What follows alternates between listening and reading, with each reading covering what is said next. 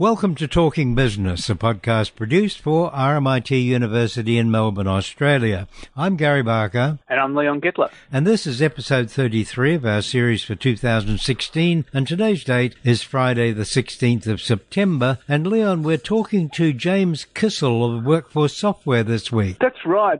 James Kissel is going to talk to us all about WFS, which is a workforce management software company. It creates smarter workforce management to achieve a smoother operations and improves productivity and reduces costs. That's a good idea all the way around. And then we're going to talk to Nicholas Gruen, the economist and futurologist. That's right. He'll be talking to us about whether we need a Royal Commission into banking. And Nicholas Gruen says, no, we don't need that. It's just a waste of money. But what we do need is to fix the banking and financial services system. And that's a much better solution. So anyway, that'll be terrific. But first of all, let's have a chat to James Kissel. So WFS Australia, and you're a workforce management company? Yeah, we're a workforce management software company, yes, indeed. And we're talking about how you create a better workforce and keep the talent that's getting increasingly difficult to find and hire. Yeah, we sit at a very interesting intersection, I think. You know, we're a technology company, and we're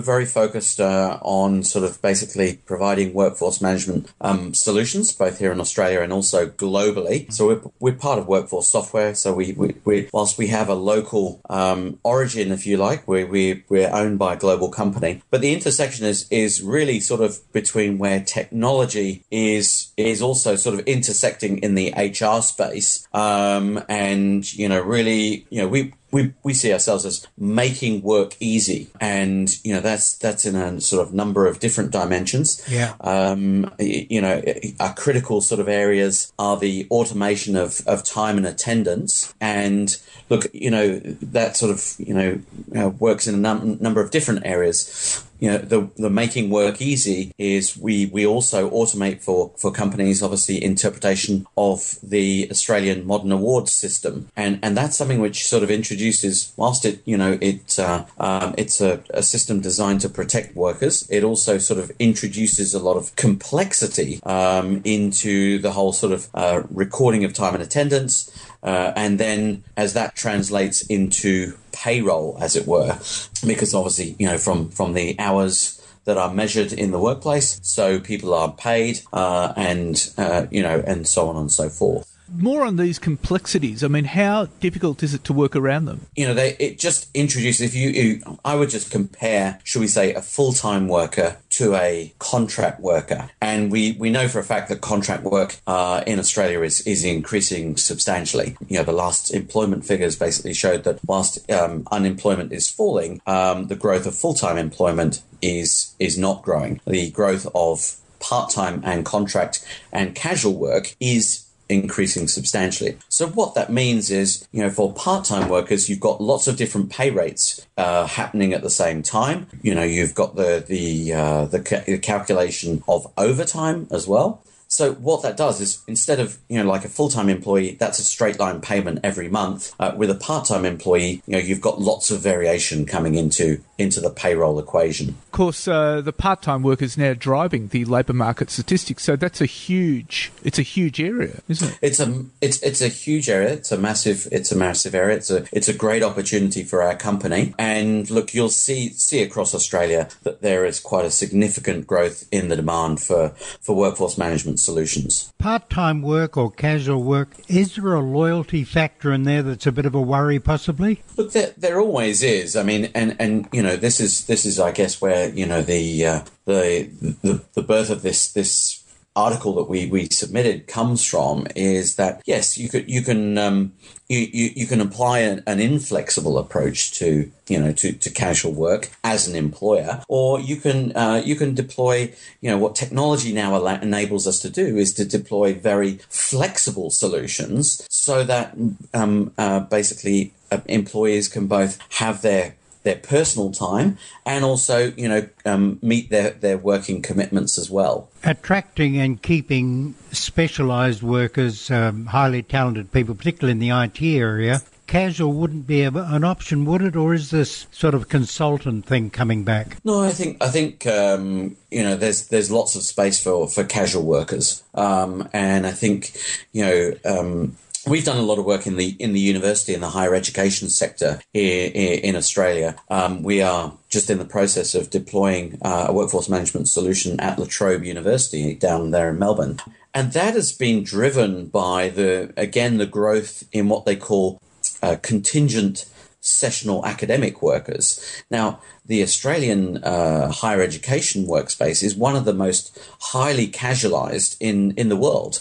I mean, some of the universities are reaching percentages of 61% of casual academics, if you like. And that can be for a number of reasons. I mean, there are less tenured professors, shall we say, in the university sector, but there are also lots of specialist skills. As you know, as we're seeing the digital revolution take place, there are lots of specialized skills that universities want to bring in to obviously foster their research and teaching expertise, but some of those people also want to have jobs in industry as well, so that they are they maintain their relevance within that sector. So that's where part-time work can be a massive advantage, because universities can bring in specialists. Those people do not want to work full-time in universities. They want to maintain their presence in the private sector, so that the expertise and skills can be deployed within universities, but then those people can return to their jobs in industry. So, James, you're installing workforce software in La Trobe, and obviously you've got it in other such institutions around the world. How does that help a situation where you've got 60% who are casual workers? When because you've got such a great deal of variety, and because you've got professors or academics who may come in for a short time, it's the sort of on-ramping and off-ramping of those professionals where workforce management software helps, because it automates the whole registration, time and attendance, leave, and time management processes. So it puts versus, shall we say, a paper-based system, it gives the university a great more flexibility and a great more capability to treat their sort of their part-time academics properly, make sure they are paid both accurately and on time, and that engenders loyalty. There's no doubt about it. There's a better worker experience from that sort of system. But this is an issue, because, I mean, can you really expect loyalty from people who might be juggling multiple jobs? Yes, I think you can, because you're allowing them that flexibility to possibly pursue two career avenues. And we're seeing that across not just in the university sector, but across many different sort of employment sectors. I mean, there is the whole notion that's coming through now of the slashy, shall we say. And the slashy is someone who may have, a full-time day job, and in the evening they might be pursuing, a job which ties more closely to their personal sort of interests. So, whilst there are many critiques, shall we say, of the growth of part-time work, it also offers modern employees a lot more flexibility. Now, how does software operate? Does this give, say, a lecturer, a tutor, or somebody like that, an interface on a mobile phone or a tablet from the university server? How does the interface work? Yes, the good news with our workforce management solution is that it's cloud enabled. So cloud enabled means that to access the system, and we have sort of functionality which is in there, which is called employee self-service. All that's required there is access to a browser.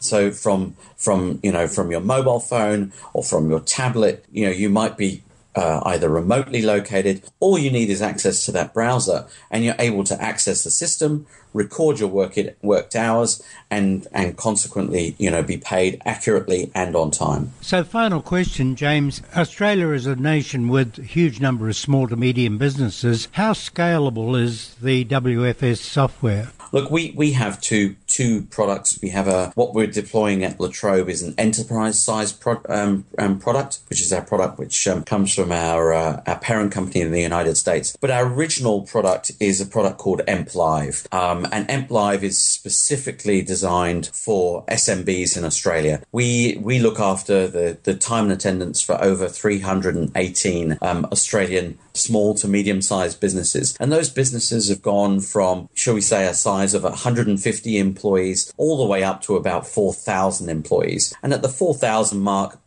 when an Australian company reaches that 4,000 mark, what we try and do is we try and encourage them to take a look at our enterprise system. So we've got great flexibility. The SMB product, EmpLive, is very easy to deploy in an SMB company. We have helped many Australian companies. We've hand-held them away from paper-based, inefficient systems into automated time and attendance systems. They see a significant drop in their overall annual payroll costs. Because they are paying people accurately, because they are paying people on time, they're able to allow for leave, give people greater flexibility, either through a mobile solution or in flexibility their hours. So it really is a great solution for the modern day Australian SMB company. James Kissel, thank you very much. I mean, happiness is flexibility, I guess. I think so. Yeah. Well, listen, I'm talking to you from home this morning. I've been able to reschedule a doctor appointment, drop my daughter off at kindy. So yeah, flexibility is a great thing for the modern Australian worker. James Kissel, thank you very much for your time. Thank you, Gary. Well, there you are, efficiency, but it's also adding to the digitisation of the economy as well, isn't it? Well, I think it's actually really good these days to have something like that, because these days, particularly now, you have workforces that are spread right across the country. In fact, right across the world. Exactly. And, you have people in different cities. I mean, I was at a meeting the other day with a publisher and an editor, and the editor lived in Melbourne and the publisher lives in Sydney. They'd never actually met. A friend of mine is in the computer games business. His programmer lives on top of a mountain in Switzerland. He's in Footscray, and the boss of the company's in London. Well, there you go. And so you need something like WFS system to keep everything really productive, I think. Anyway, Nicholas Gruen. Nicholas Gruen, you have views about the government setting up a royal commission. Tell us your opinion about it. Well, I'm kind of sympathetic to making trouble for the banks who have been ripping us off blind for a decade or more, but it's an amazingly inefficient way to do that. So we would end up, basically any royal commission is a plan to line the pockets of QCs. A good rule of thumb is that a royal commission costs $50 million. The Parliamentary Budget Office suggests that the royal commission into banking would cost $53 million, most of which would go to high-paid lawyers instead of high-paid bankers, I suppose. And productivity commission inquiry for a couple of million would do much more good. That having been said, the bad behaviour of banks, we should be vigorous about that. But so there are two things. One is bad behaviour, and then there is the way the banking market is constructed. And we should have a targeted, much cheaper response to the bad behaviour, and we should be thinking about the way the market is structured. So what you're saying is the banking and financial services industry would actually need some sort of restructuring. Would that be right? Yeah. The banking system is essentially a public-private partnership. All the banks are propped up by, in the first instance, the Reserve Bank of Australia, who give them access to liquidity. And in the second instance, if they get into trouble, taxpayers just write a blank check, as we did, guaranteeing the banks during the global financial crisis. Now, for that, banks make returns on equity of 15 to 18% year in, year out, when everybody else is struggling to make real returns on equity of less than half that. So it's an incredibly bad deal we've got for ourselves. And we should be trying to address that, as well as the instability of banking. Banking is very stable when we don't need it as much during booms, and then it becomes very fragile during downturns. So how would we go about restructuring the banking and financial services industry? I mean, you mentioned the Productivity Commission. I mean, what approach can we take? It's a good question because often the Productivity Commission's advice sort of takes off-the-shelf answers that are sort of agreed upon by economists in advance. And I'm not sure that we're not really quite in a position where there is very kind of compelling consensus amongst economists of what to do. The one thing that I would say is a consensus is that we should be cranking up the capital adequacy requirements of banks very substantially. Now, we've done it to some extent, and we should do it a lot more. That runs into political problems. So that's the first thing we should do. I've made a suggestion which in some senses is more radical, in other senses it's less radical. I've made a very simple suggestion, which is that in this age of disintermediation, or we also call it disruption, in this age of digital disruption, wholesalers everywhere are competing with retailers. So Amazon is competing with your local bookshop, for instance. Now, in the area of banking, the way we've set up banking is that, as I said to you, banking is ultimately a public-private partnership, not a private market. At the apex of that public-private partnership is the government, the central bank, and it provides banking facilities to commercial banks, which then, and in a sense, you can think of that as wholesaling liquidity, and then they go out and retail it. Now, that made sense until the age of the internet, and now it doesn't make any sense. Now, it is a very good question to ask, since we're so keen on competitive neutrality. It's a good question to ask if Westpac can have an exchange settlement account with the Reserve Bank of Australia. Why can't you? Why can't I? And when I want to pay you, why can't I go into that exchange settlement account? And if there's a positive balance, why can't I pay it to you? I don't think there are good answers to those questions other than that we should be able to do that. And I've made a proposal as to how that might be done. Well, how simple would that be to set up? I think it's very simple to set up. In fact, I would not even have the Reserve Bank of Australia running a lot of this stuff. So there are lots of banks around the world who can sell a service in which you and I can have an account with the central bank. We deposit the money. We get paid the overnight cash rate on the amount of money that's in there. And then we can go on and use it to make payments to other people on that system. That's not a difficult thing to do. That's exactly the same as any bank that starts up will end up with a system like that, and will be able to access the payment system, take payments, receive payments. I think the Reserve Bank should be able to do that as well, and we should be able to do it. And I don't have a problem with in fact, I would argue that the Reserve Bank should charge us any account keeping fee that was appropriate to run that software. I would imagine it'd be less than $10 a year, frankly, but I don't have a problem with that. So that's basically the idea, that utility banking, it's provided to the banks and it should be provided to us at cost. One of the arguments for having a Royal Commission is it actually gives people the opportunity to talk about the issues, and it gives an opportunity to actually explore the issues in more detail at the retail end of the market. Mm-hmm. That's fine. I don't have a problem. I think it would be a good idea to set up a venue for that to occur. I just don't want a QC being paid $10,000 a day, whatever they are, for the commission, for each of the witnesses. This is absurd. It's completely absurd. And in fact, it isn't just gold plating it. It makes it incredibly inefficient because you've got all these rules of evidence and so on. So absolutely, if we want to make sure that people have a proper forum for fully investigating those things, we should do that. But we shouldn't do it via Royal Commission on the Productivity Commission. And it's perhaps not appreciated indeed it's not even appreciated by the Productivity Commission, that it has powers of discovery. I tried to use them, and the Productivity Commission, the powers that be decided that they didn't want to.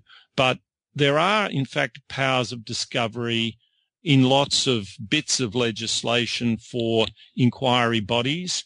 And in fact, the forerunner of the Productivity Commission, the Tariff Board, actually did have legal representation for people appearing before it.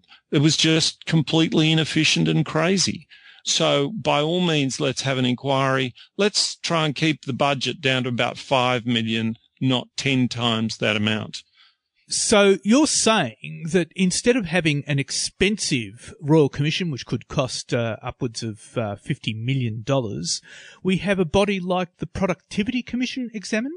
Yeah, so I think it's worth distinguishing two things, which I did at the outset, which is, do we want to look at misbehaviour within the current framework, or do we want to look at market structure and so on? Now, I think we should probably look at both. And the Productivity Commission would be a good body. I don't know whether it would embrace some of the things I might like it to for the market structure question. Whereas if we're looking at misbehaviour, something else would be. But a Royal Commission, I can tell you that major law firms in the CBD of Melbourne and Sydney are salivating at the prospect of a Royal Commission into banking. And there's no reason for that. It's way too early to do that. But if we want to do that, we should have some government-sanctioned inquiry. That doesn't have to be done by paying QCs 10 grand a day to sit alongside witnesses and the commissioners to get at that evidence. Nicholas Gruen, thank you very much for your time. Thanks very much, Leon.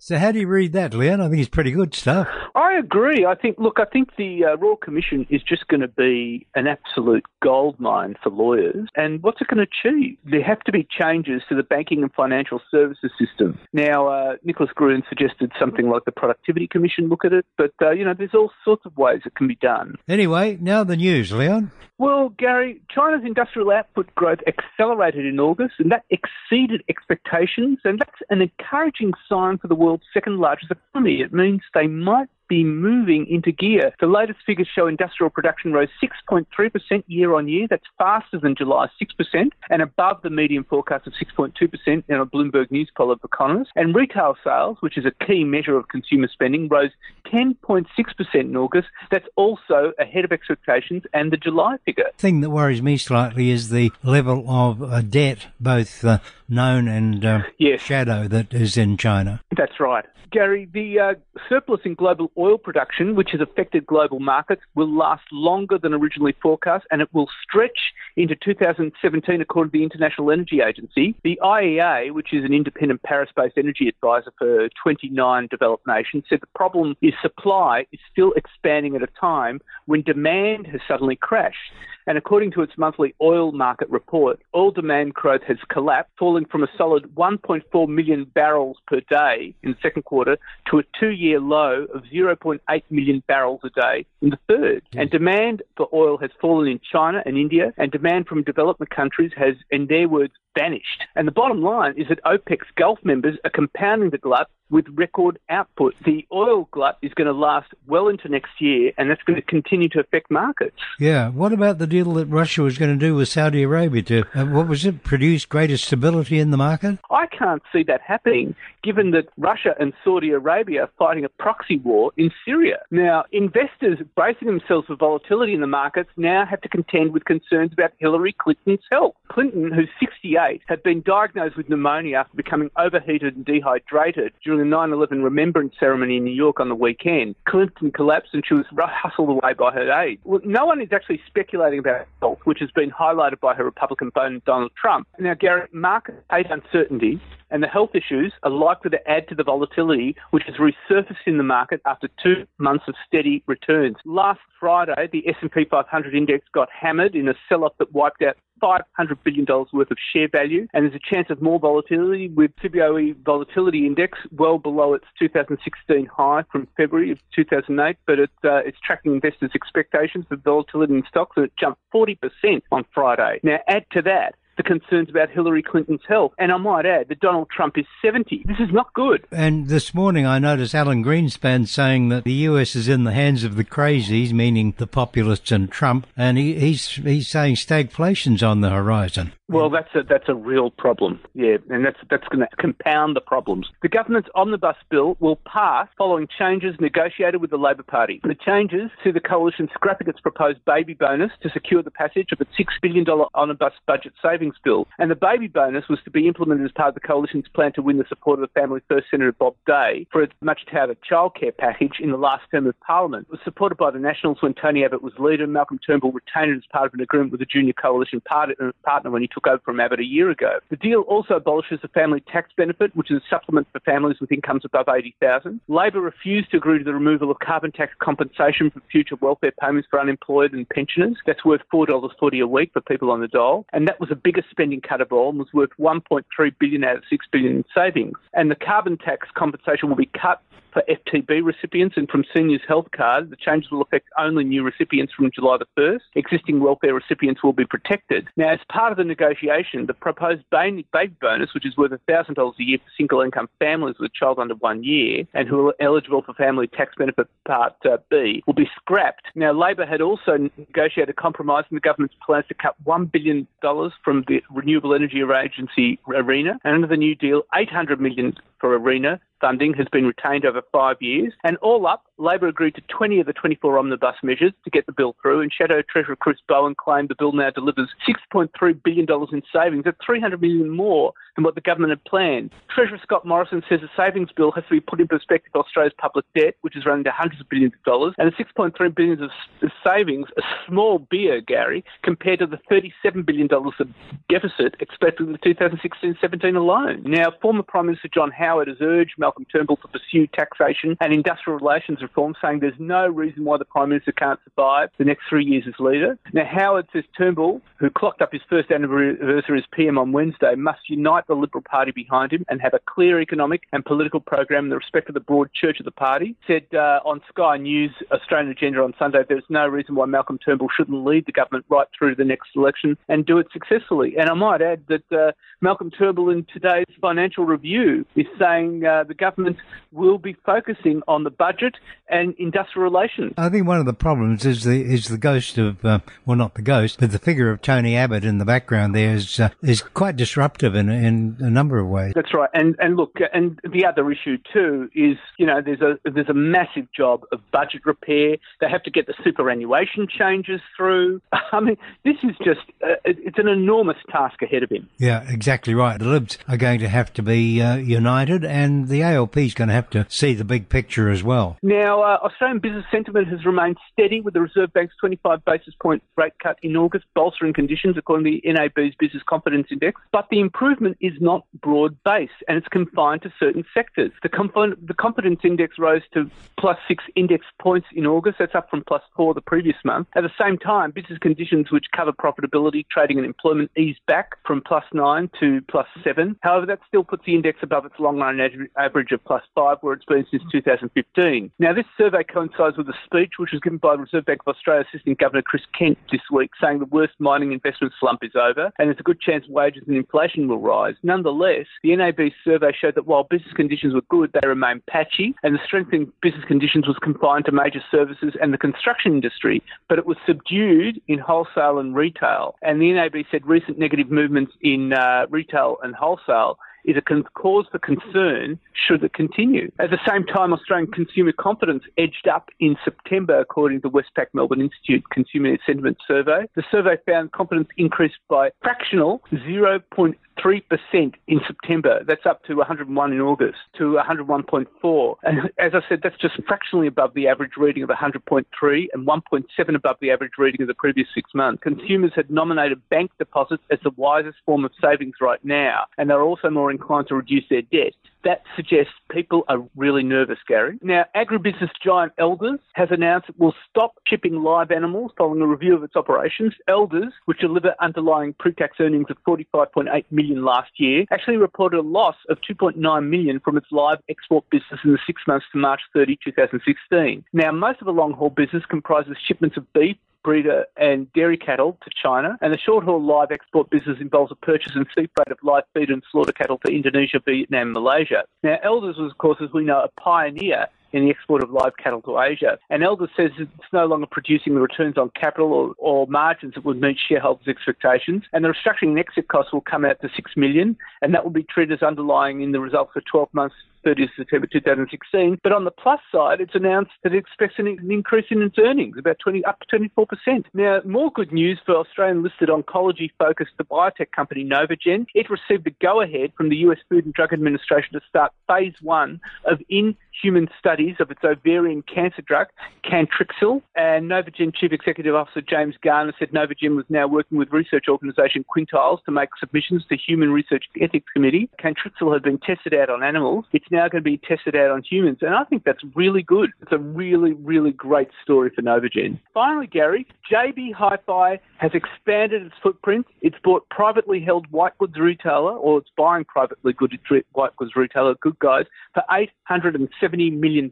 And the deal would be funded by JB Hi-Fi making a share issue of approximately $394 million, taking on an extra $50 million of debt. And the businesses will continue to be run independently. And Good Guys will retain its current senior management, led by Chief Executive Michael Ford. The proposed deal, which has already been given the go-ahead by the Australian Competition and Consumer Commission, is going to increase JB Hi-Fi's stable of stores to 295. It's going to broaden its offerings, turning JB Hi-Fi into a leading white goods and appliance retailer and boost JB Hi-Fi's annual sales of $2.1 billion to more than $6 billion. It will give JB Hi-Fi 29% of the $4.6 billion home appliance market, which is way ahead of Harvey Norman at 24% share. It also comes on the back of JB Hi-Fi receiving a boost with the closure of Dick Smith stores. JB Hi-Fi released sales figures for the first 2 months of the year and reported sales growth of 11.6%, which is much stronger than the previous year. So things are looking really good there. Anyway, that's it for this week, Gary. Good, Leon. And for next week, we're talking to Professor Ian Everall. He's going to be talking to us all. He's a professor of psychiatry, and he's going to be talking to us all about the work that they do with mental health in China and about the implications for the mental health industry. In the meantime, you can tune in to us on Twitter at TalkingBiz, BIZZ, or on Facebook. Until then, stay safe, and we'll talk to you next week.